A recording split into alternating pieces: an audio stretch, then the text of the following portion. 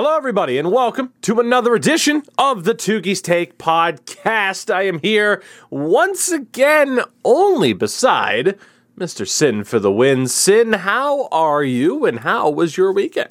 I'm doing pretty good, man. Yeah, it was a good week. I'm stoked to be back on an early in the week podcast again. Now that we're doing it on Monday this week, it's great. Oh, if it wasn't for our esports commentary duties with sportsgamer.gg, that's sportsgamer.gg, twitch.tv/sportsgamergg, we would do shows every Monday.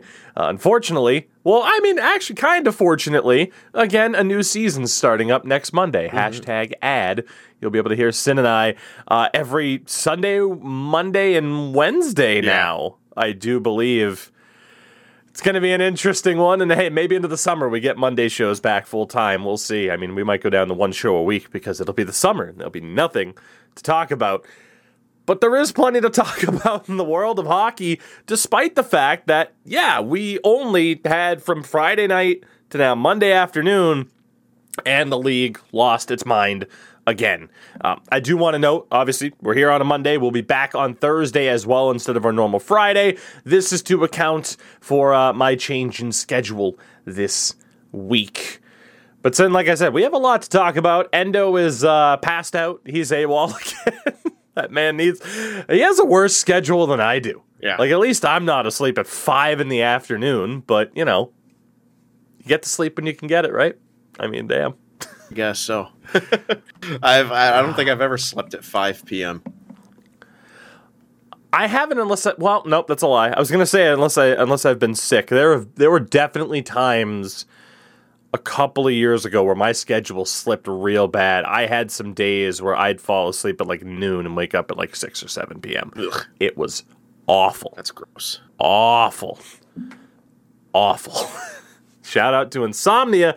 It's the best. But they are not the sponsor of this show. Of course, the sponsor of the Toogie Stick podcast happens to be our friends at Manscaped. You can use code Toogie at checkout for 20% off your order and free worldwide shipping. Again, that is code Toogie at checkout. Manscaped has the best tools for the job, head to toe, anywhere in between. Talking about your balls, they got you covered. Again, that is code Toogie at manscaped.com. Sin, let's start off today's show with some viewer questions, as we do. And this section's not just viewer questions, it's also Toogie talks about wrestling for a long time. Yeah. I'll try to make it brief, because I know you essentially have no interest beyond one Mr. Danhausen, of course. But Z-Pops asked the question, what's your favorite match announced so far for this week's AEW Dynamite? Now, he is asking that, of course, because that show's taking place in Boston, and I will be there on Wednesday nights. Again, that is the reason for the change in schedule.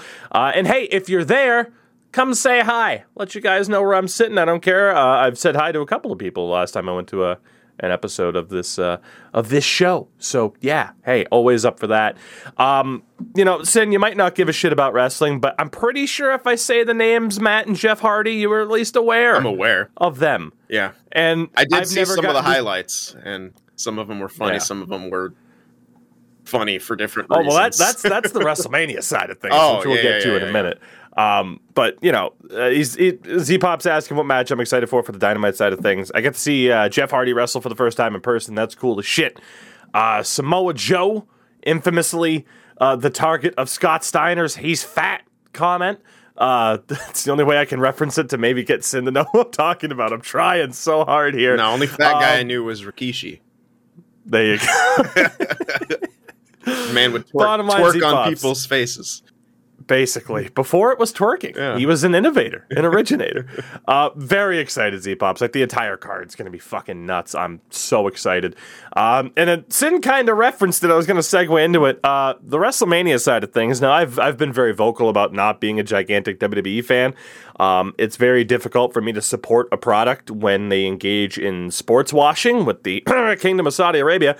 Formula One does it, but at the same time, there's no alternative to Formula One. There are alternatives to the WWE side of things, so that's my justification. But I did watch both nights of WrestleMania, and there was some good, there was some shit. Unfortunately, my biggest takeaway from this is that they're still very, very scummy. There was a match that was supposed to take place on night 1. It got bumped to night 2 because of time mismanagement. For you wrestling fans, you would know that was the New Day match. And right before this match, now again, about a month ago, a member of this group, the New Day, Big E, broke his fucking neck. Almost died. Could have been paralyzed. And the WWE before this match is like, you know how we're going to sell the fact that it's his friends going after the people that injured him? Let's show the replay of him breaking his fucking neck. It's gross. Just completely turned me off of the rest of the show. And again, I don't even want to necessarily describe it, but for anyone that didn't see it, they were on the floor, and he gets suplexed. So basically, head over heels, going forward, and essentially landed vertical on his fucking head. And you're going to show that again. It's just gross. So, as much as I can point out certain positives from the event, Logan Paul, who would have guessed it, is a natural wrestling heel. Yes, Logan Paul had a match at WrestleMania, everybody. But hey, as much as you can criticize that guy for a variety of different things, I do respect the hustle a little bit. Dude's had a match at WrestleMania. He boxed Floyd Mayweather. Guy knows how to get his name out there. There were some great matches. Bianca Belair, Becky Lynch, there were some great moments. Cody Rhodes coming back. Stone Cold technically had a 13-minute match, which was very, very surreal. Very, very cool to see, though. And then night 2 was highlighted by, number 1, Pat McAfee, who knew punters were such good athletes. Highlighted by the fact that Johnny Knoxville had a match for 14 and a half minutes against Sami Zayn, and it was basically a live version of Jackass minus dick and balls, although Chris Pontius tried his best. I don't care if you guys aren't wrestling fans. If you have a Peacock subscription, go watch this match. It's fucking hilarious. I'll have to. I'm someone who's a proponent of comedy and wrestling when it's done well, and I laugh my ass off. This was, if you're a fan of Jack, Wee Man body slams somebody in front of 65,000 people at WrestleMania. It's fucking amazing. So there were some positives. There was a lot of filler. Like I said, my takeaway is that that company's still not for me. I was very put off by, hey, let's show a replay of someone nearly dying. That just wasn't for me. Yeah. But yeah, no, Sid, I recommend. I get put off when in a hockey game or a sports game they show a pretty gruesome injury over and over and over again on replay, and it just happened. Exactly. Those motherfuckers hey, this happened a while ago. They had time to think about it and let's show that to market this. It wasn't an instant replay. We're gonna show it a few more times because it just happened, or yeah, it happened on March 11th or March 18th, one of those Fridays. A full fucking month, and they're yeah, this is a good idea to show this.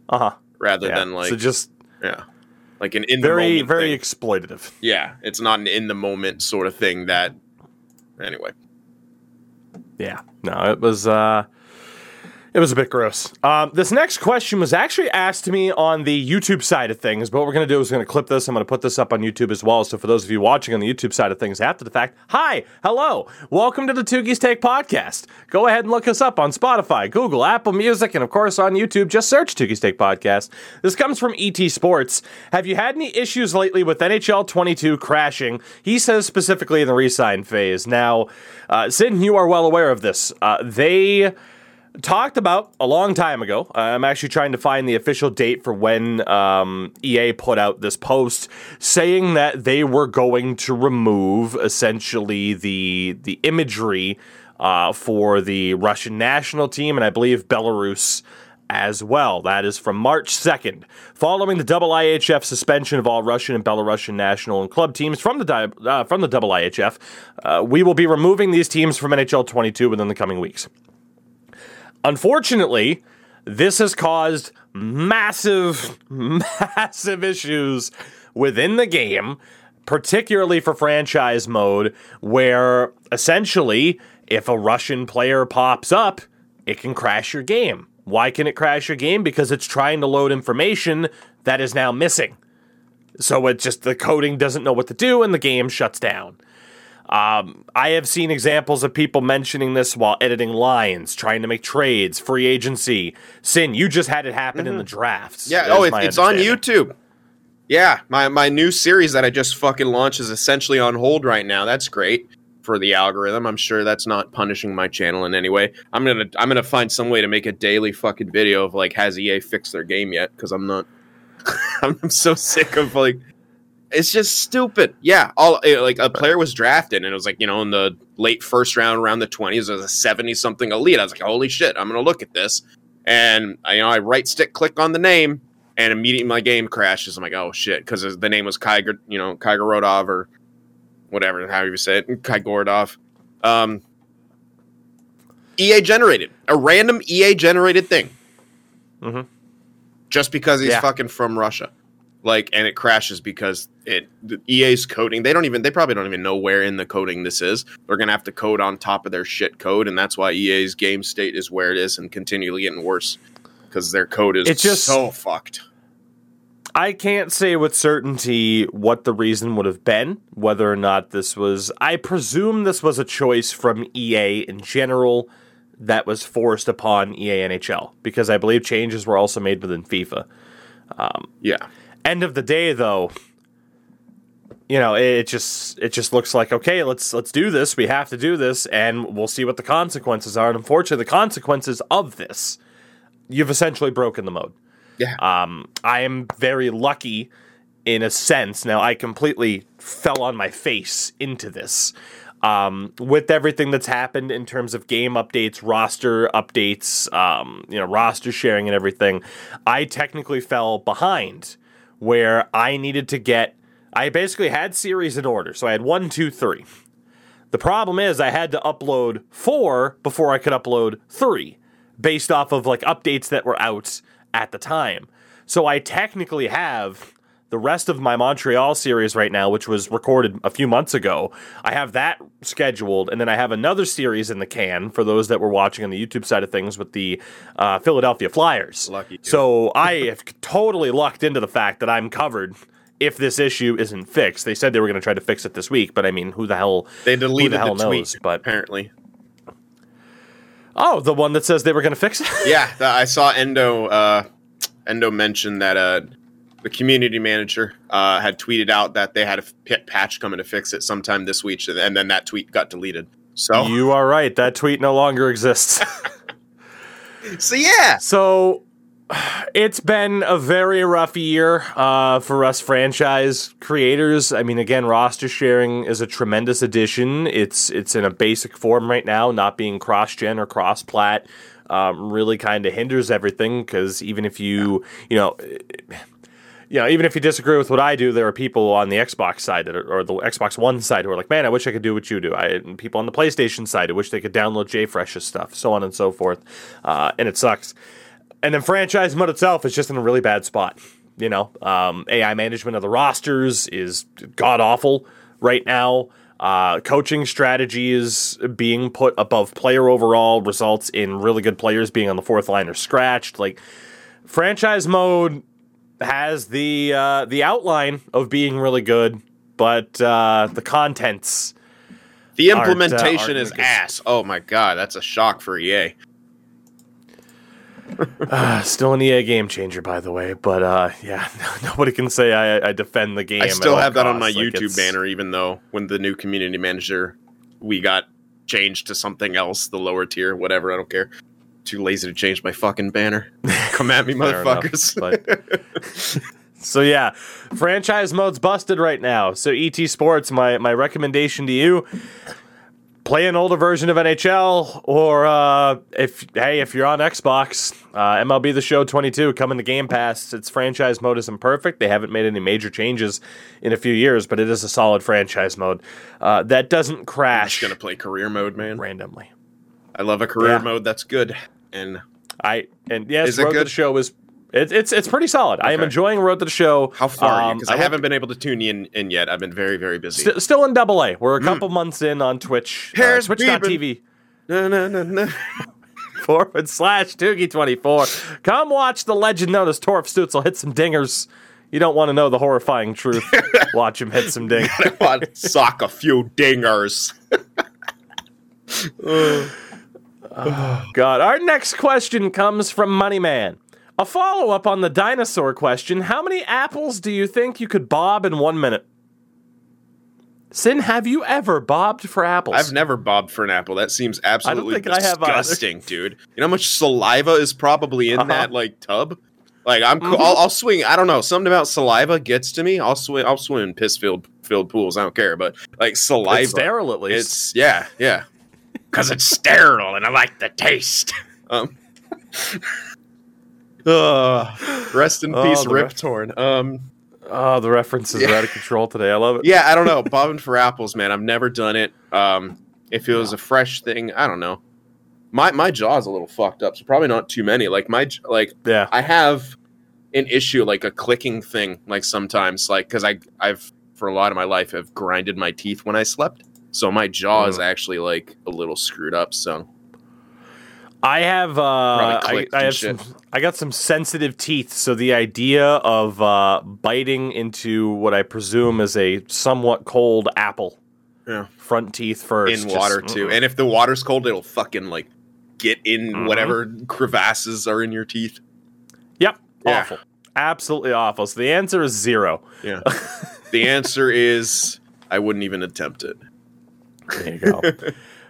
From RG Dust, what's everyone's favorite food and why? Also, do you have more than one favorite hockey team or a team that you secretly cheer for? I think we've answered this before, but screw it, why not? We'll answer it again. I mean, hockey-wise, I've mentioned, like, hey, I have a soft spot for the Colorado Avalanche because of Ray Bourque. And for the most part, like, I root for stories. I found myself kind of drifting in that way ever since about 11 years ago now. You know, you see all of your favorite teams win, and then you start to, like, I still always root for those teams first. Sorry, Sin. I still always root for those teams first and foremost, but then I start rooting for stories a bit more. Like, hey, if the Bruins can't win this year, I'm with Sin on the Florida Panthers bandwagon. Let me see Joe Thornton get a Stanley Cup. Or I'm honestly not opposed. Like, yes, certain fans will be insufferable. The story of the Leafs going to the Cup final would be very, very interesting. The Minnesota Wild and what they have been this season would be very interesting. Daryl Sutter just getting to talk all through the playoffs for the Calgary Flames is interesting. So I don't know if I have a necessarily defined second team right now. And then in terms of favorite food, God, all of it. Just how do you choose? You know, all right, well, for me, I kind of am in the same boat. I love a good narrative. I love a good story when it comes to hockey. But I also really like, I guess this ties into it as well.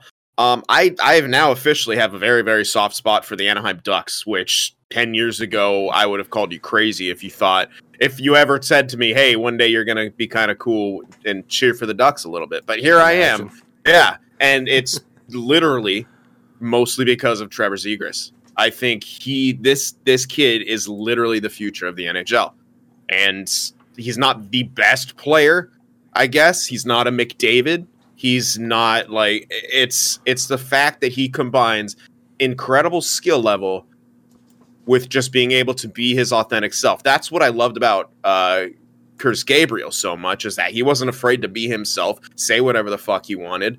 And, you know, that's what Zegras is. And he's extremely marketable as well. And I still feel like the NHL is not taking enough advantage of that, which is a big, big shame. But any excuse to talk about Zegras. I mean, don't worry. We'll be talking about Trevor Zegras in the Anaheim Ducks. We'll put a stopper in that for now. In a little bit. We certainly will be. Oh, favorite food. That's such I love food.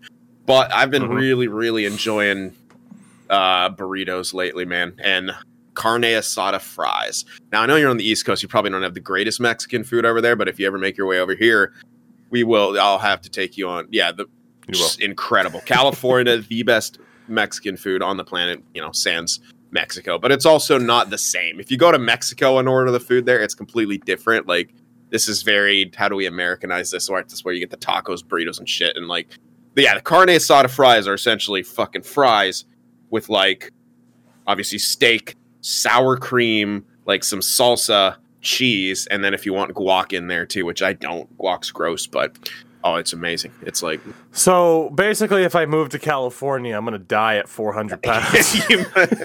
it's great food. Yeah, I mean, I try to limit myself to how much I have. Like I'm like, all right, I can have like Mexican food twice in a week because I hit the gym 4 times. So You got to make sure you work it out. yes. And our final question comes from hashtag Fire Holland, coincidentally. So it will be Oilers related, and it'll kind of bring us into our first kind of general topic of the day. So I will mention, of course, if you want to get your questions into the show, join the Discord. The link is in the description. The podcast questions section is the place to be. He asked, do you consider Edmonton a cup dark horse, depending on how our goaltending plays? Absolutely not. And I'm going to tell you why. It's because how you phrased your question.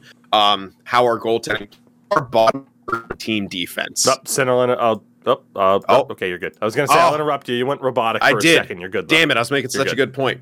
Goaltending is an issue, but you are also bottom third in team defense, according to several analytical models I've seen.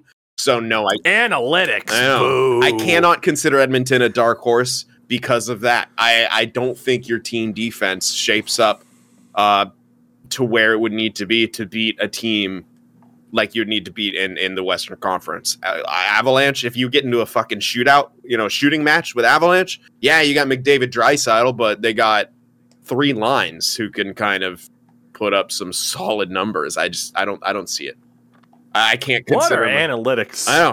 What are they even based on? What are they based on? The game? What? Yeah, I was fully on board. Like, yeah, their goaltending's horrible, but at the same time, like the team defense is bottom third, and that has to contribute to the goaltending. Yes, their goaltending isn't great. They'd probably have some better numbers here and there, but I think both of them go hand in hand. So when you only have offense going for you, it's not going to work all the time in the postseason, where we know they're not going to call all those penalties on McDavid or. The penalties that McDavid draws. We know for a fact that ain't happening. So, yeah. So, it's worth mentioning this. And this stat, I believe, is from 2 or 3 days ago. The Oilers are 9-2-1 in their last 12 games. Their goaltending in that time is Koskinen, .895, and Smith with an .885. They win in spite of their goaltending. But for how long can they do that? For how long? Like, you can go on a run like this where you can overcome that, but man, in the playoffs, you're just not going to make it. You are not going to make it with sub 900 goaltending. It's just not going to happen. Yeah. The season ends today. They play the LA Kings. Do they have enough talent to get past the LA Kings? Yes, they do. But then what happens if you come up against a Calgary? A Colorado, Daryl Sutter, a Minnesota. Yeah, Daryl Sutter would be able to find a way to shut down McDavid in the playoffs. Holy shit!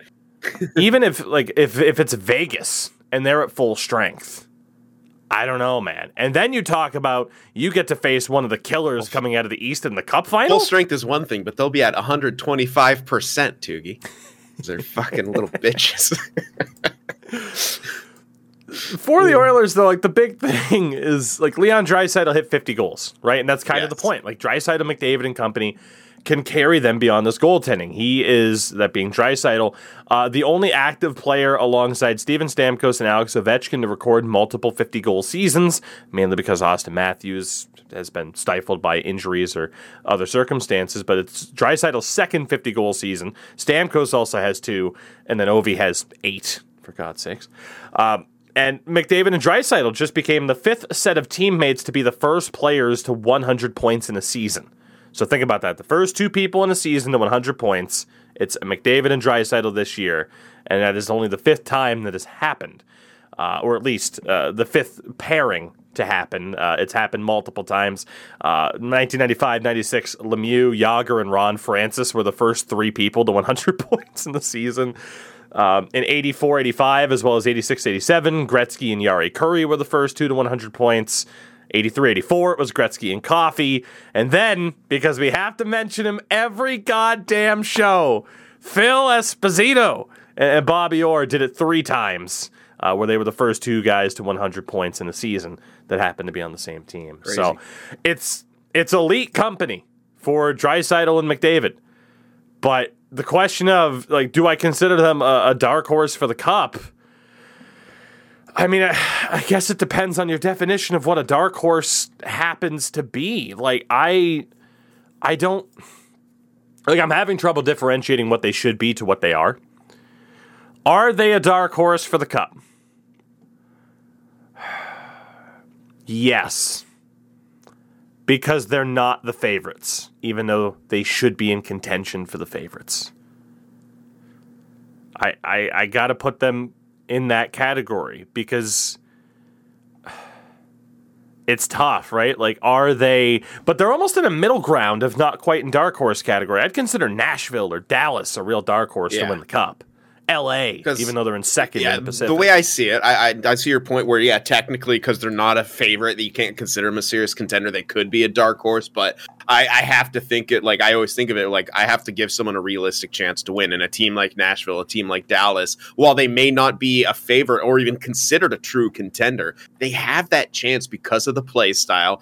Same, because of the way the game is called and how it plays on the, in the playoff level, those are, quote unquote, teams built for the playoffs with, solid defense and, hard checking, whatnot, blah, blah, blah.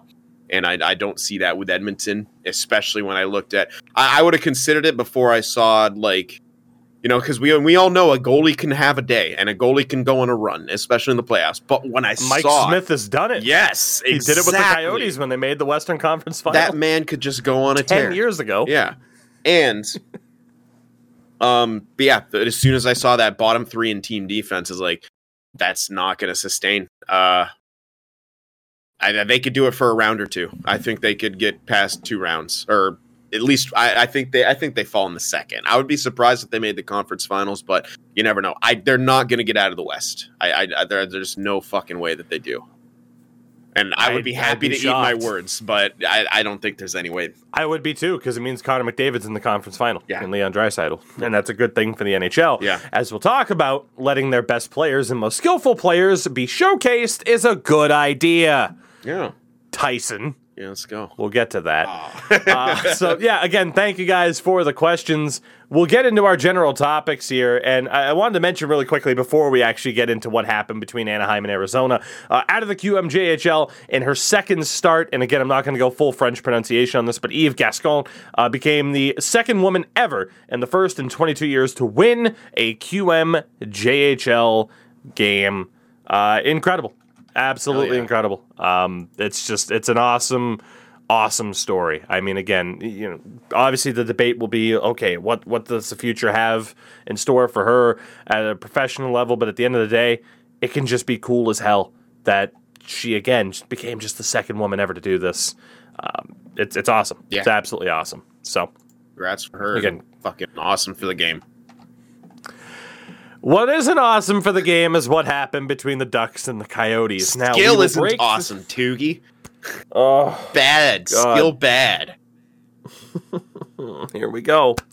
We're going to break this up into a couple of different parts. We'll talk about the incident itself, those involved, and then we'll talk about the commentary.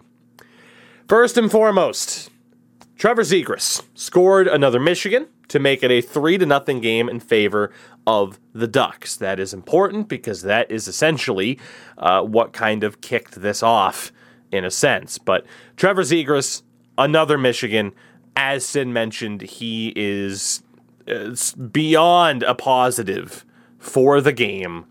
The creativity, granted, you could say the Michigan might not be the most creative thing in the world anymore, but it's still insane. Like, just because we're seeing it more frequently doesn't mean that, like, it's not that big of a deal anymore. It's still insanity. It is. Especially to be pulling it off at a pro level. Another incredible goal, even if it was against the Coyotes. Then, we get the 3 people involved in this incident. Trevor Zegras, Troy Terry, and Jay Beagle. The score is now 5-0 Anaheim, with about 5.5 minutes to go in the third period. The puck ends up on goal, and Trevor Zegras, who was already at the top of the crease, swipes for the puck. Against the code, against the written rule, maybe, but at the same time, You knock in that puck, that's a goal at 6-0. You play to win the game. What's more insulting to a group of professional hockey players? Knowing that your opponents are literally taking their foot off the gas or giving up a 6th goal. Maybe try harder. Maybe be better. Maybe don't be such a piss baby. You hit the fucking nail on the head. That was my thing, and I can't help but kind of chuckle at the fact that the same people who are constantly saying all the younger generations are offended by everything are the same people feeling like they have to defend the egos of these professional athletes, defend their fucking feelings and their delicate sensibilities. Like, no. Anytime a big hit is laid and people are like, oh, wait a sec, that's at, maybe a rough time of the game. And it's those same fucking people are like, you play whistle to whistle. What about right now? Loose fucking puck. Play whistle to whistle, right? Oh, no, we have different rules now, apparently. Fuck off. Jay Beagle, as mentioned, a gigantic piss baby, then cross-checks Trevor Zegras in the numbers. Well, Trevor Zegras deserved it for poking the goalie. You could have just fucking grabbed him by the shoulder pads and said, hey, cut the shit. Maybe it would have, but no. The NHL cracked down on cross-checking like they said they would. That's another part of this, thank you. It's not just these 3 players. It's not just Tyson Nash. It's the officiating. Everything that we've talked about over the past year, it all rolls up into one gigantic ball here. This incident would not have happened if the second Jay Beagle cross-checks him in the numbers, the refs around Jay Beagle go to the fucking box. Do your job. That's your job. He cross-checks somebody. It's fucking illegal. Officiate the game. I digress. After the cross-check, Cam Fowler from the Ducks comes in. Kind of gets in Jay Beagle's face. He pushes him away. And then Troy Terry comes in. They lock up. Beagle gets his gloves off. Terry does not. And Jay Beagle beats the brakes off of Troy Terry. That's the only way to put it. He gets flattened. He literally ends up face down on the fucking ice. And I think we've all seen the pictures of Troy Terry's face after this incident. Look, I can understand the viewpoint of Beagle being like, well, people are coming after me and I got to defend myself. I can understand that. At the same time, the guy's gloves were never off. And what the hell were the referees doing? One guy has his gloves off, the other doesn't, and you don't step in. Beagle, after flattening Troy Terry, then tries going after other members of the Ducks. Full red mist. This guy has lost all control of himself. And then the refs try to get involved. But no, you didn't do so. You didn't do so while Terry was getting fed. And even while you're grabbing Jay Beagle, you don't have control of the situation because he's still swiping at guys that are tangled up with other members of the Coyotes. Someone had a hold of Jamie Drysdale, and Jay Beagle's trying to punch Jamie Drysdale in the back of the head. What a tough guy going after the 19-year-old rookie, Jamie Drysdale. Complete piss baby behavior from somebody in Jay Beagle who is barely holding on in this league. Beyond nonsense like this and face-off wins, he provides absolutely nothing.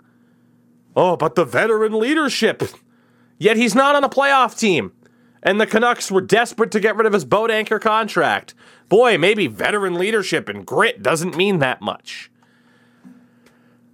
This is a complete failure of the league for, again, not having the better standard of officiating in place. It is a complete failure of these officials on the ice.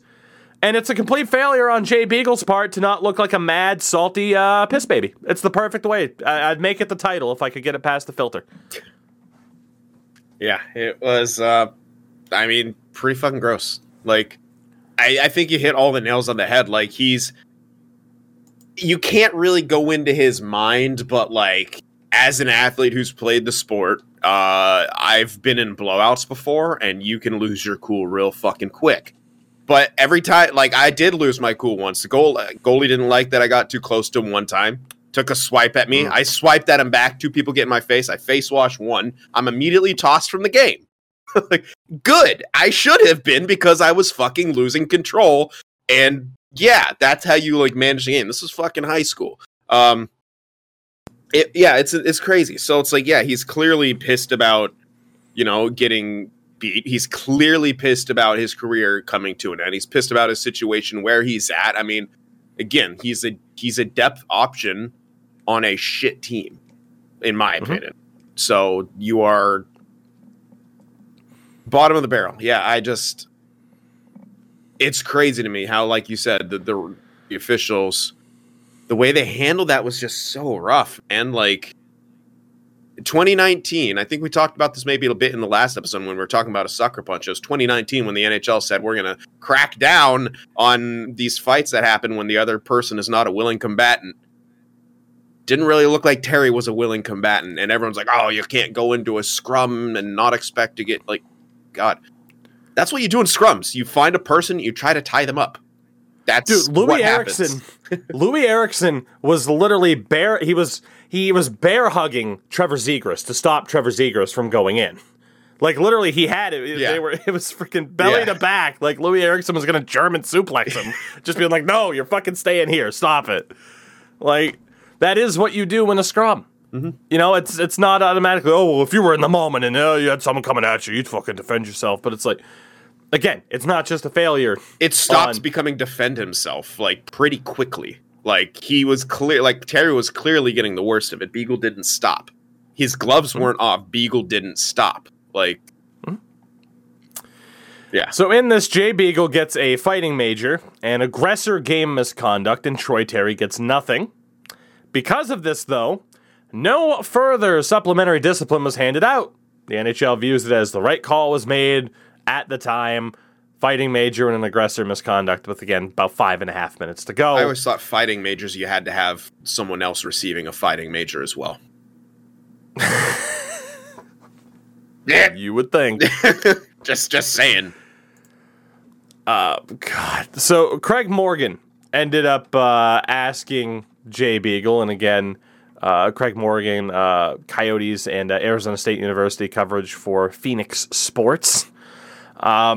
Asked Jay Beagle if Jay should have backed off when Terry appeared vulnerable. Yes, Nash that, right? Like on the broadcast. yes, excuse me. He did ask Tyson Nash that, and Nash responded, no, not at all. There was an interview with Jay Beagle as well, where he essentially defended his actions and justified everything that he did, because of course he did. As we've noticed, it's kind of a theme of doubling, if not tripling down on your takes when it comes to this. Which brings us to Tyson Nash, former NHLer, color commentator for the Coyotes with Bally Sports. Professional ditch digger, man. Like, he's just digging himself the biggest hole as he tries to, like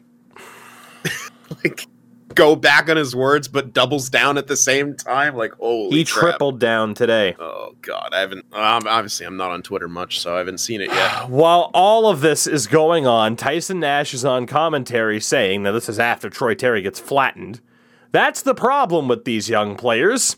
You want to embarrass guys, you want to skill it up, you better be prepared to get punched in the mouth. Man is living Is this vicariously. 1962 or 2022? I can't help but feel like he was, like, living vicariously through Jay Beagle in that moment, and that is a little bit disturbing. But Jay Beagle par is for the 6 course. times the hockey player Tyson Nash ever was, though. That's the sad part. That is the sad part. I remember Tyson Nash. I hated him because he was one of those tough guys who you'd injure your Tough guys. injure your players. Yeah, he was just injure your players. Jeff Merrick had this quote on Twitter. Now, look, in response to that initial comment, obviously we all know how fucking ridiculous that is. You want to embarrass guys and skill it up? You want to be good at hockey? You should get punched in the mouth. We all know how fucking absurd that is, and just how poor Tyson Nash comes off here. My God. Like, the fact that someone is in this position as a professional commentator with takes like this, it's incredible, and really goes to show where the sport of hockey is right now in terms of evolution, or lack thereof. Now, Nash said this. Nash says he shouldn't have said skill it up, but rather hot dogging. He also didn't like the way the Ducks players smiled and smirked after scoring, and when you do that, what followed is what you have to be prepared for. Nash says. Don't have fun. I like it. No fun. This is a good message. Fuck you. Good message for the kids out there. Are you happy that you scored? You should get punched in the fucking mouth. How disrespectful that is to your opponent. Fuck you. Are we joking here? Are we joking? Like, this is my problem with the NHL. And so many people tie this in to arguments about analytics and like, oh, well, why are people, those analytics say this guy sucks. Why is this guy useful?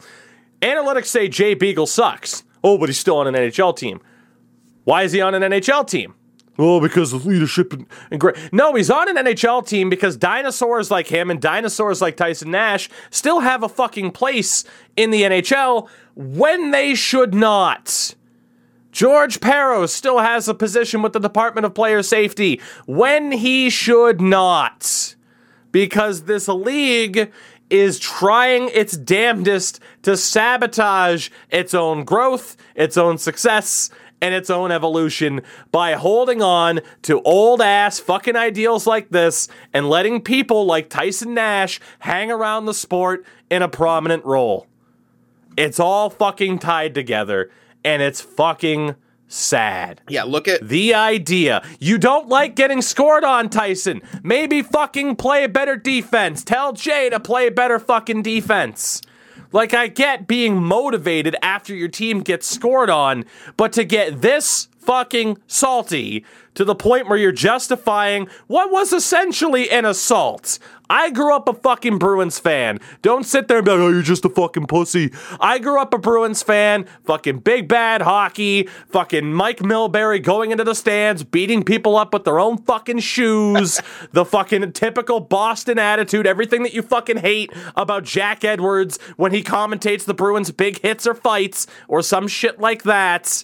I grew up with that shit. Don't try to pull the, oh, Tookie, you're just a pussy card. The end of the fucking day, this shit is nonsense. This is not tied in to the physical side of the game that we want to preserve.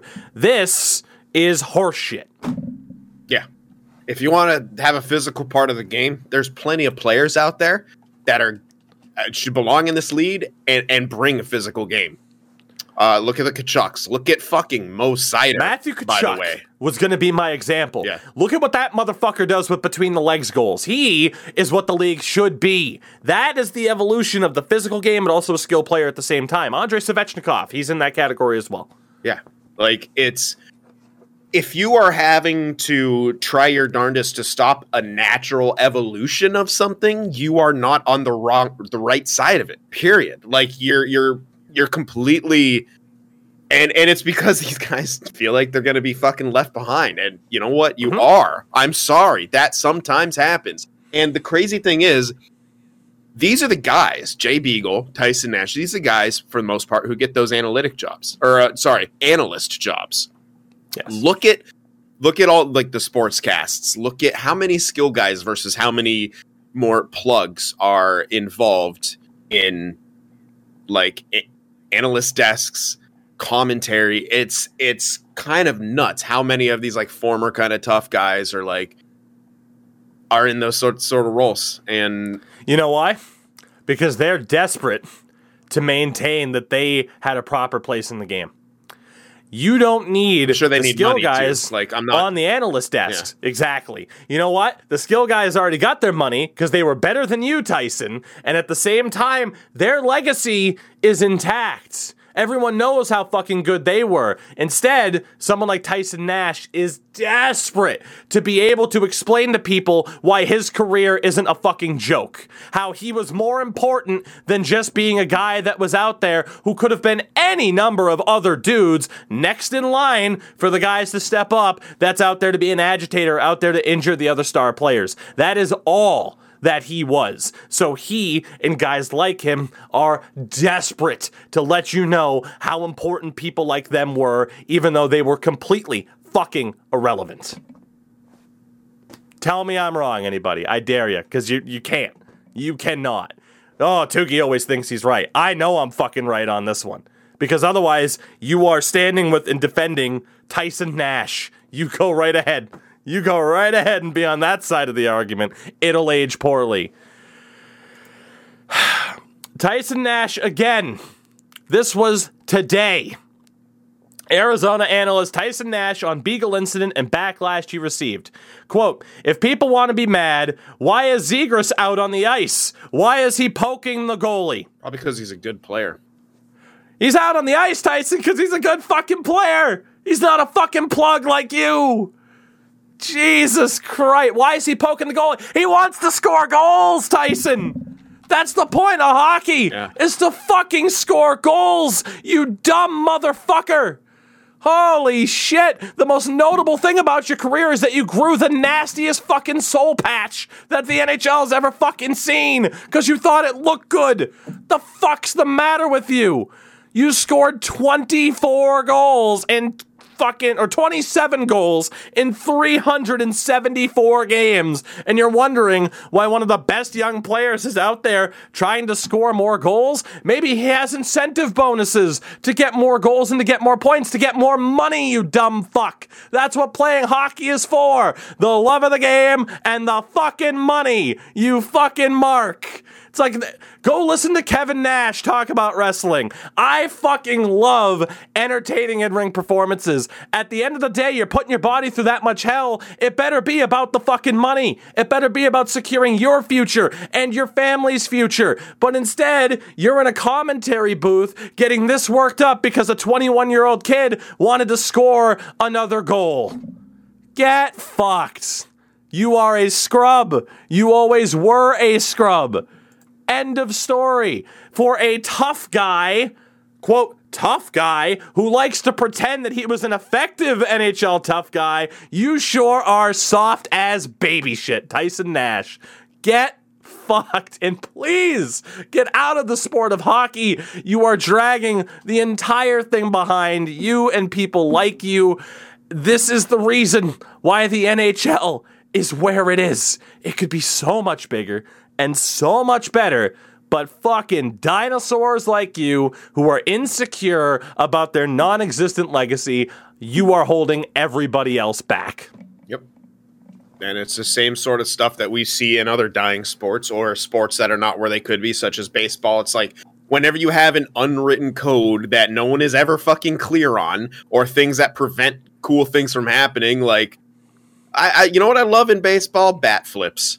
I love people celebrating. I love people having fun. You know what I love in hockey? Creative goals. I like people having fun. I like, those are the things that will promote the game. Look at if you remember, if we go rewind a little bit to that Zegras goal and how we bitched out Torts for essentially the same sort of thing Tyson Nash is saying, that was one of the most watched clips of when he did the Michigan, threw it over the net for Milano, who then tapped it in. Mm-hmm. And it had so many basketball fans getting involved. We're like, whoa, is that like an alley-oop in hockey? What the fuck? I've never seen that. That is an opportunity. That should be telling you. Instead, the people in charge and the Tyson Nashes of the world get fucking terrified because they realize that it's leaving them behind. It doesn't fit in with what their idea of hockey is. And they're so absolutely drunk on the idea that they have this power because they're involved in the game or they're at the head of the league, that they think they can prevent this from happening. You're not gonna. Hockey is going to go where it is because you know what? The young players coming up don't give a fuck what you think. They're going to play the way they're going to play, and they're going to lead this game in the future. Zegras is one of those guys. We have many others coming up, and there's just going to be more. That makes me feel a little bit better about all this. Whenever I see a stupid dinosaur have a take like this, I'm just like, it doesn't matter. They're not long for the world of hockey. What's better for the league? The multi-million views on Zegras, Michigan, or 2.3 million views on Troy Terry getting flattened by a nobody? Definitely the Zegras. Or 1.1 million views on the video of Trevor Zegras saying that Jay Beagle rightfully should be punished. What's better for the league? Yeah. I'll leave that up to the individual to decide, and there is clearly a right answer here. At the same time, this has spurned on another conversation. This comes from Teemu Selanne. Don't like how these young Duck stars get pushed around. We need a couple of Ty Domies here now. Joke is over. I respectfully disagree with Teemu Selanne. And you could sit there and say you're a nobody in a computer chair. He's one of the greatest players of all time. And you would be correct. But at the same time, it is about the evolution of the game. And the answer to this problem is not to bring back goons and to bring back enforcers and to bring back essentially contracted hitmen like Tyson Nash, who are only out there to essentially attempt to legally hurt the other team's stars. That is not the answer. In my opinion, there is no such thing as an enforcer being a deterrent. It's a farce. It's a fallacy. It never existed. The idea of, oh, well, you didn't try to cheap shot Wayne Gretzky because then Marty McSorley would get you. Yeah, no, people would still try to target Wayne Gretzky. What the fuck are you talking about? Brad Marchand is the perfect example in the modern game. Let's flash back, and I put out a tweet about this. Let's flash back to 2012. One of Brad Marchand's more infamous moments, I would say, in one of his dirtiest plays. It was the Sammy Salo low bridge, where they were along the half wall. Marchand ducked down, literally, essentially low bridged him at the knee as Sammy Salo went flying and got hurt on the play. In that game, there were numerous people for the Vancouver Canucks that could have served as a deterrent for what happened. There were. Dale Weiss was on that Canucks team, and I'm trying to find the full list of people that I named off here. Obviously, I had numerous conversations in regards to what happened. Dale Weiss was on that team. Andrew Alberts was on that team. There were numerous rough, tough, physical players. Oh, here's the list. Max Lapierre, Dan Hamhuis, Alex Burrows, Kevin Bieksa, Keith Ballard, Christ. all of whom have numerous fights and incidents in their career. Did that stop Brad Marchand from doing what he did? No, because there is, if it was Ryan Reeves, he definitely wouldn't have done it. No, because at the end of the day, like I said, you wouldn't go after Gretzky because you have to deal with McSorley. No, if Brad Marchand played in the 80s and Brad Marchand hit Wayne Gretzky, would Brad Marchand then have to fight Marty McSorley? No. Their tough guy would have to fight Marty McSorley. The Bruins' tough guy would fight Marty McSorley. That tough guy would have kept Brad Marchand in check. Bullshit. That tough guy can't fucking tell Brad Marchand what to do. Fuck you. You're a goon. You're only here to defend our stars. And if you don't want to be here, next guy up. There's a guy in Providence who will step up and do exactly that. Get bent. Your job is to fucking fight for the code, and that's it. There is no such thing as goons as a deterrent. That is, in my opinion, one of the biggest fallacies in the history of the NHL. Yeah. I don't believe that ever exists. I will admit that I used to think it existed. And there's a documentary called Ice Guardians that really kind of solidified that came out years ago. I've watched it too. Great documentary. But yes, it also, the points that they make, now that I think back on it, kind of coincide with what we were talking about, the evolution of the game, where we see more injuries now from hits, but then they also make the point of equipment has come such a long way that hits are more deadly in that way. And they're saying it's, and yes, it coincides with the downfall of the enforcer, but again, as is, you could say in so many ways, correlation does not equal causation. And we can't, there's no possible way you can say for sure that an enforcer being out there would deter stuff, because think about some of the crazy agitators throughout the years. Matthew Barnaby, Ken Lindsman, all these guys who were considered rats who did fucking worse shit than we see now, spear people, and they rarely had to fight. I think Barnaby fought because he liked it. He's a wild dude, but it's like the idea of, what was it, 2 years ago now? Or even last year, the Tom Wilson Rangers incident. That wouldn't happen now that the Rangers have Ryan Reeves. We're going to go out and get Ryan Reeves. That isn't the deterrent. That isn't how to properly manage things, because it's not on the teams to properly manage. It's on the fucking officials to properly manage this shit. It is in large part their fault for this incident with Jay Beagle happening, because they didn't fucking step in when they should have. Because again, we refuse to evolve past this. And I know on another podcast that I still listen to from time to time, Agent Provocateur, part of the SDPN network, They had on Alan Walsh's podcast Ken Dryden, who has consistently over the years talked about just head contact. Shouldn't be a thing at all. You can agree or disagree with that, but at the end of the day, that is likely the next step in the evolution of the game of hockey is, again, trying to cut back more on these incidents. The problem is, it's on the officials to make the right goddamn calls at the time. Yeah. So, for me, like I said, I disagree with Teemu Selanne on that. And the way I see it, and you've already made the comparison I was going to make, hockey's on the wrong path. I see this as being closer to baseball than basketball. You know, you look at baseball, and still, in a lot of respects, it's, oh, don't flip the bat when you hit a home run. We don't like that. It's restricting and trying to suppress the personalities and the stars of the game. Meanwhile, while baseball and hockey are going down that path and suffering as a result, yes, I know the NHL still got this big new deal with ESPN. They get a lot of money from Sportsnet. They could be bigger. That is the idea. It's the old fucking adage. I'll make the wrestling comparison again. Once upon a time, Vince McMahon, it's like, oh, it's a millionaire who should be a billionaire.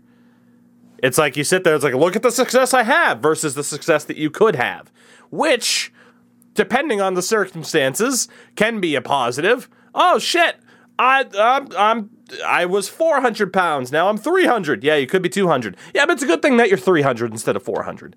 But in this instance, the NHL is like, oh, we're here. You should be up there. You should be in that competition because you could be. You have one of the best products on earth and one of the best sports on earth that you continue to squander.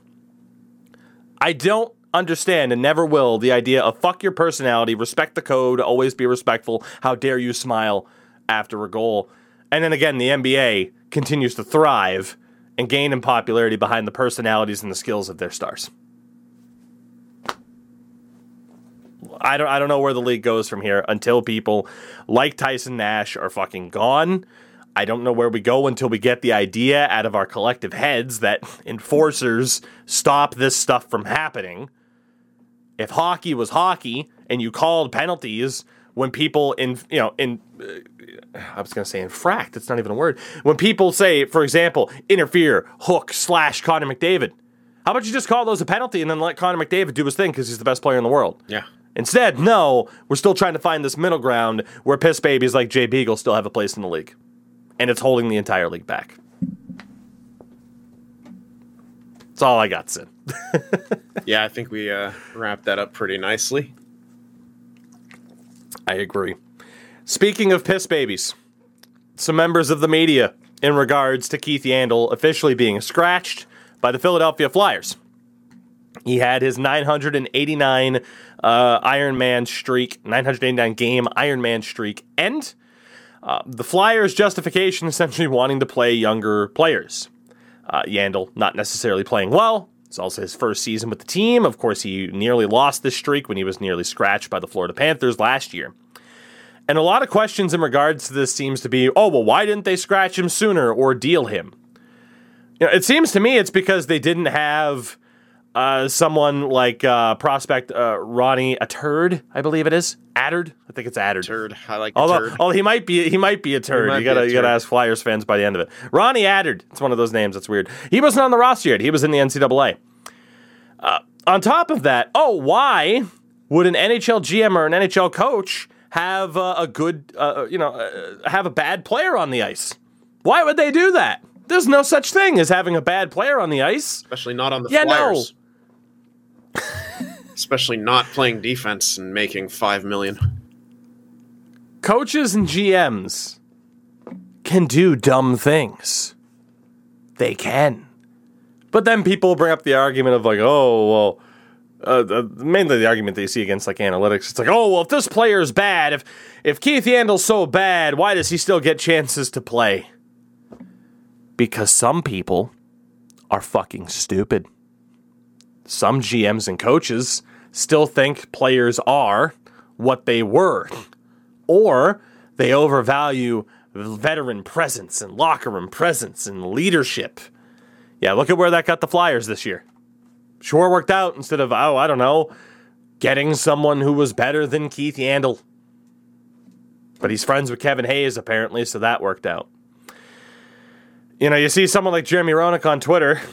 I never thought I'd be this disappointed in the Flyers, one of my favorite teams ever. Scratching Keith Yandle is beyond disrespectful and sends the wrong message of loyalty to the players and the fans. Why do the Flyers need to be loyal to Keith Yandle? Why? He hasn't been a Flyer for a full season. What loyalty? Like, I get it, in the instance of Marc-Andre Fleury not even being told by the Vegas Golden Knights, that he was going to be traded, that sends the wrong message in terms of loyalty. Scratching Keith Yandle because you're thinking about the future, you know, fuck this Ronnie kid. We got a veteran that deserves these games. He deserves to get to 1,000.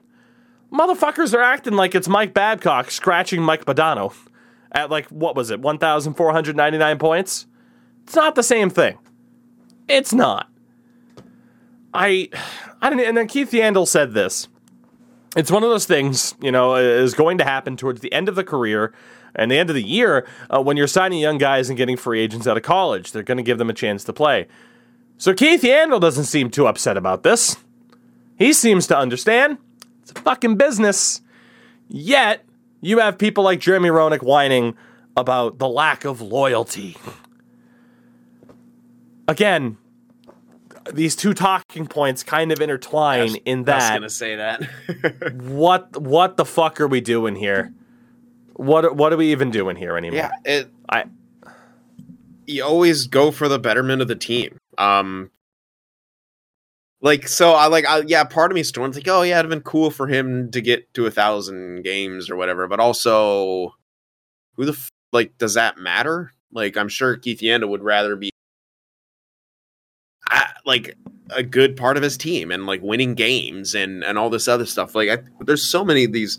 Put too much stock in some of these weird, like, Iron Man streaks and all the whatnot, and I don't know. Part of me is like, yeah, it's just 11 more games, but yeah, it's also that's 11 games that a younger guy could be playing, a future of your organization could be playing, and getting some invaluable experience. So, yeah, it just again ties into trying to protect players' egos or their perceived egos. You're not doing Yandle any favors by sort of essentially patronizing him in the way that you are. Mm-hmm. Like, you're not doing him any fucking favors. I thought we had an issue with tanking in the NHL. Yeah. But you're going to keep Keith Yandle, a potentially inferior player, in the lineup just because of a streak. Like, someone like Ronnie Attard, I mean, he was a third-round pick in 2019 and was probably the best defenseman in the NCAA this year. Kid had 36 points in 39 games for Western Michigan. Pretty good. That is a kid that you get a chance. Like, you give a chance to on the back half of a season because, hey, all right, are you going to be ready? Here's your taste of experience. Carry that into the offseason, and it's up to you as to whether or not you start in the NHL or AHL next year because you got that taste and now you know what it takes. Yeah. Oh, well, but fuck you, Ronnie. We need to give Keith Yandle some games. This backwards ass thinking. I'm so over it, in case all of you couldn't tell. Oh my God. So Phil Kessel's now the active leader in games, and I look forward to having this conversation again, if necessary, about the disrespect of Phil Kessel. Granted, at the same time, the amount of people that disrespected Phil Kessel over the years that will now be celebrating him once he presumably breaks this record. Yep. Because, he doesn't have the body of a pro athlete. He doesn't look like a pro athlete. And then all these people that were disrespecting him over the years for not being a professional, essentially. And there were those takes out there. Trust me, especially in his time with the Leafs. For all those people that had those takes, they'll be celebrating the fact that he probably breaks 1,000 games without missing any. So apparently his body is what peak performance looks like. You may not like it, but then you get to see 1,000 games in a row, apparently. There you go. Now I've jinxed it. Uh-oh.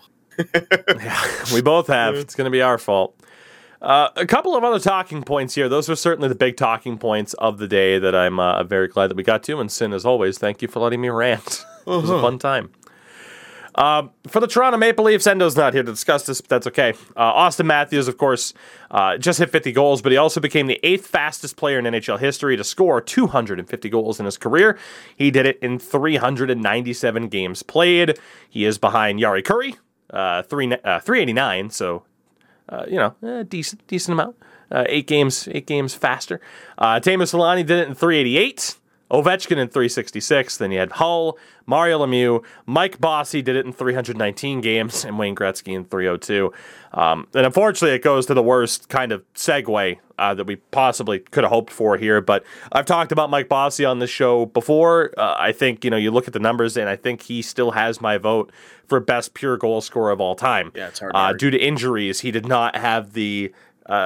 he wasn't able to sustain it like Alex Ovechkin has.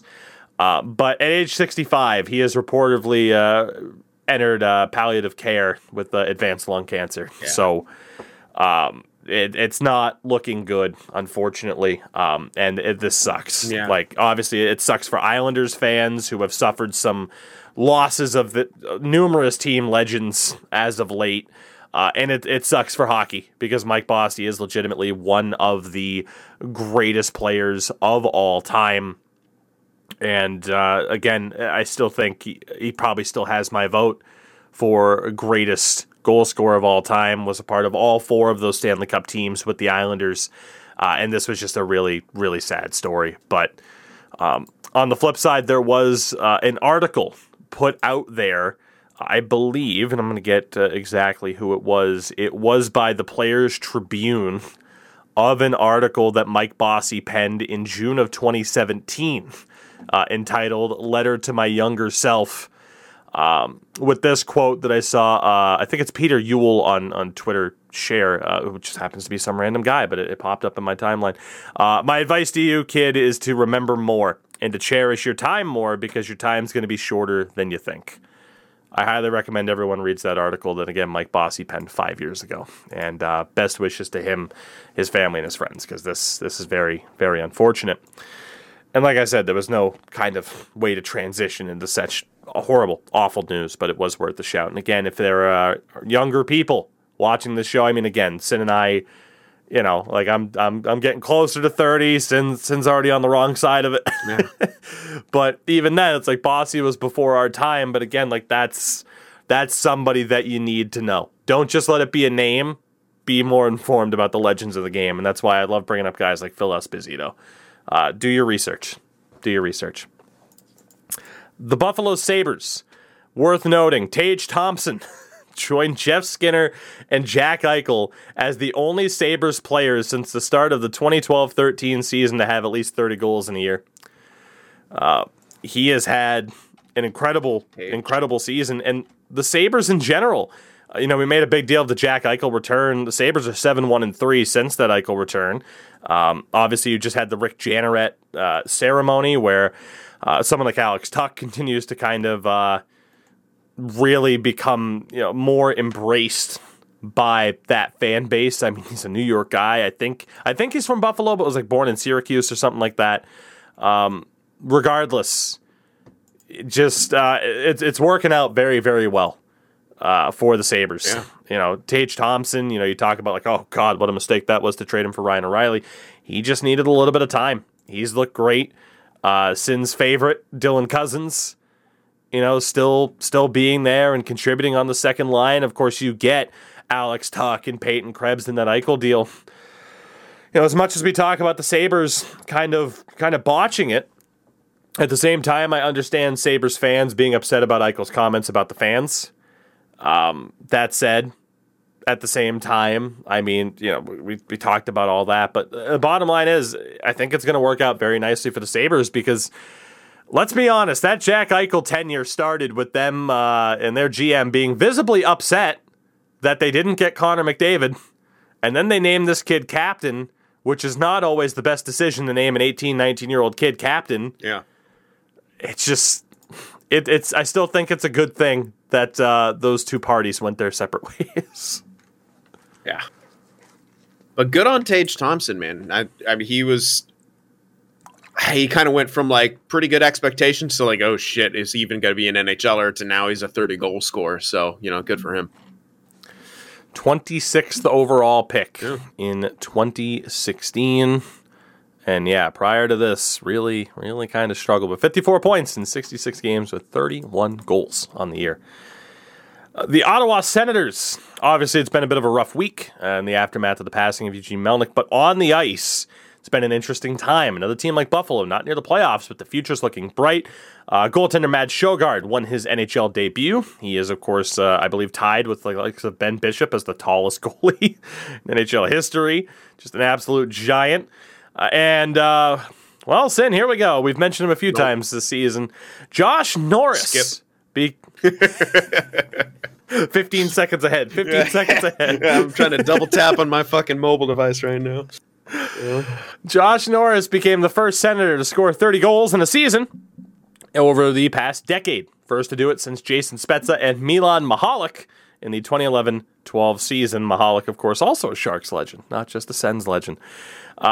As well, Matthew Joseph, who was traded for Nick Paul, who's also doing well in Tampa. But Matthew Joseph buried an empty net goal to get his first career hat trick as well as a member of the Sens. So it's very interesting. I think we've had more recent examples of trades where it's working out for both teams. But for the Sabres and Sens in particular, again, pretty rough year, but looking like a potentially bright future should management, do what they have to do to put the winning pieces around what should be a potentially winning core already. Yeah.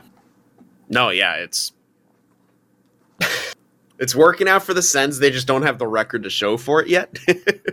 So hopefully they can keep trending in the direction that they are trending in, because you got to think they got the pieces there. It's just, how do you... I mean, their top six right now is Tkachuk, Norris, and Batherson, which is great. 22, and 23 years old. Second line is Formanton, who's 22, Stützle's 20, and Connor Brown's 28. Connor Brown, by the way, still very, very good. Yeah. Yeah. No, I mean, and then obviously like Eric Brandstrom's on defense, Jake Sanderson that they've signed who hasn't been able to play yet. Now you have Sjogard in goal behind Anton Forsberg, who just signed a new contract. Jeez. Like they have still got pieces. Hot Sambacho too. Yeah, it's unfortunate he's injured at the moment, but like they have a first, 2 seconds, 2/3 this year. They have all their firsts moving forward.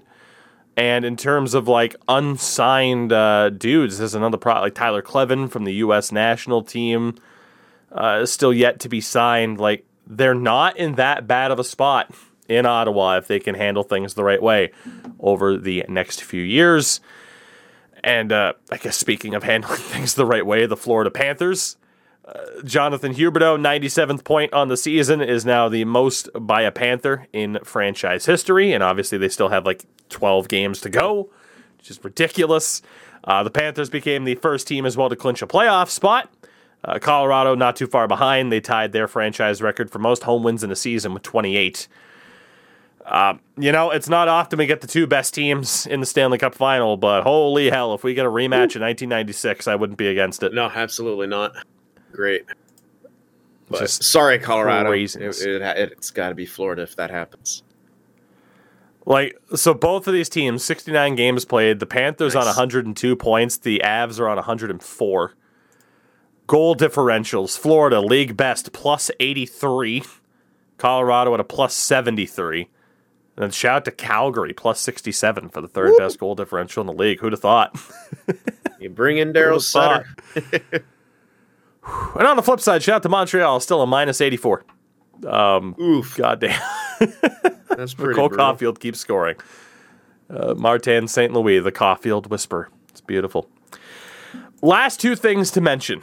Unfortunately, there's another physical incident that we got to bring up. Islanders and Devils. Oliver Wahlstrom with a hit on Jack Hughes. Now, I watched this hit. To me, and obviously, if this is an outside perspective, if you're a Devils fan, you'd probably think it was dirty. If you're an Islanders fan, you probably think it was clean, or at the very least, Jack Hughes' fault.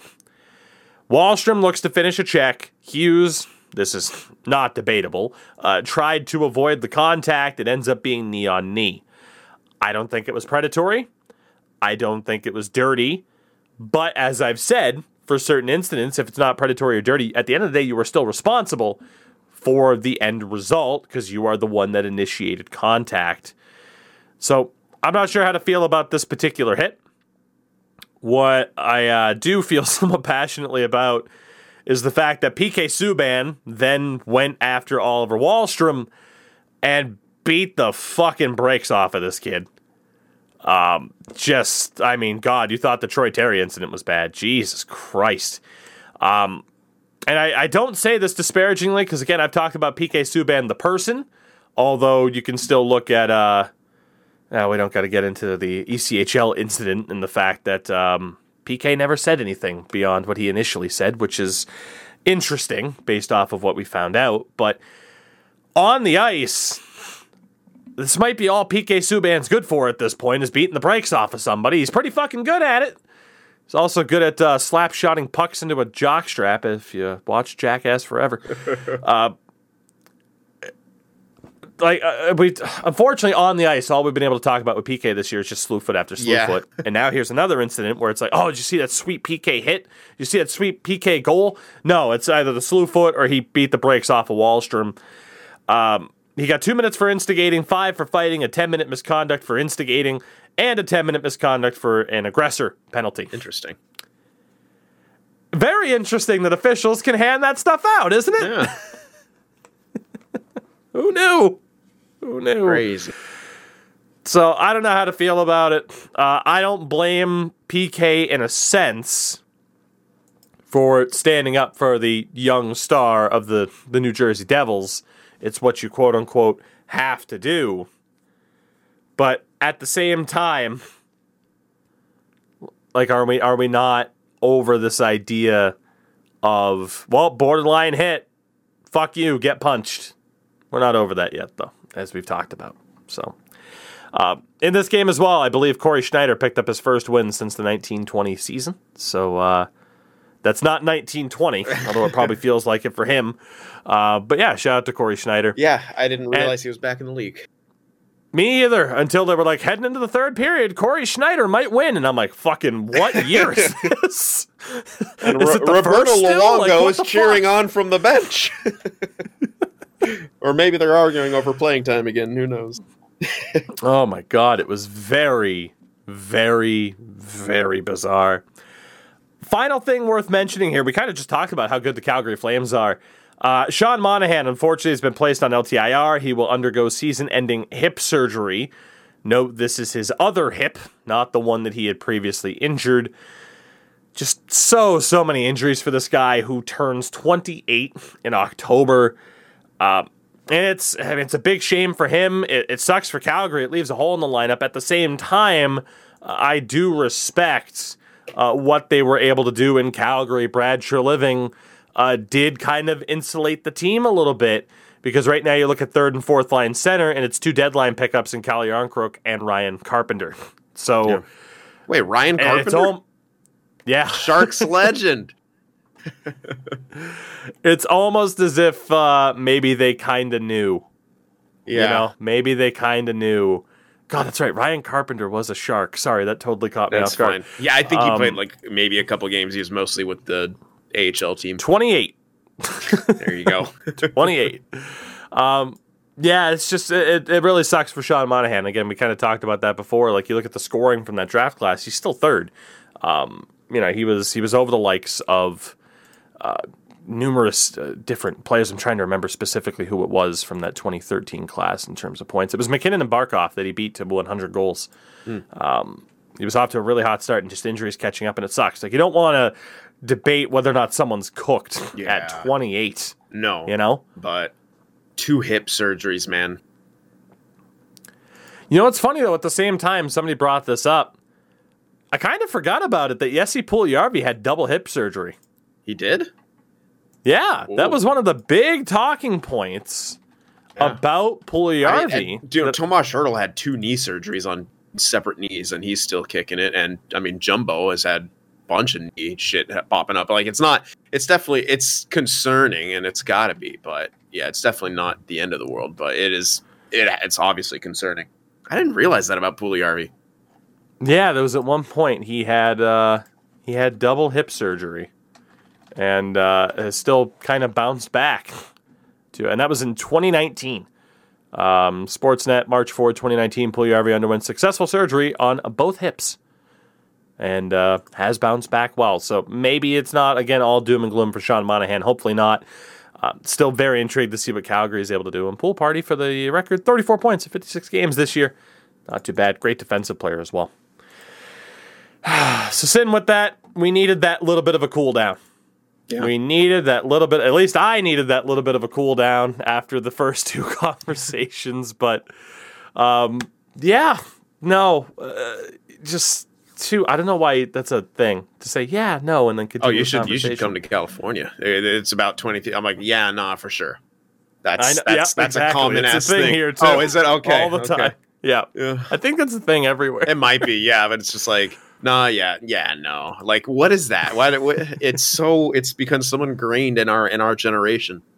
It's craziness. But I think with that, we will look at winding things down for today. Again, we will be back this Thursday. Hopefully, Endo Mills will be awake and join us for that particular show. Sin, again, thank you for being here. Mm-hmm. It was a fun one. This was a good one, yeah. What? Toogie rants about Tyson Nash for a long time. I mean, I got my licks in too, but yeah, this is called Toogie's Take. Yeah, well, I am very happy to have had you here for this particular show.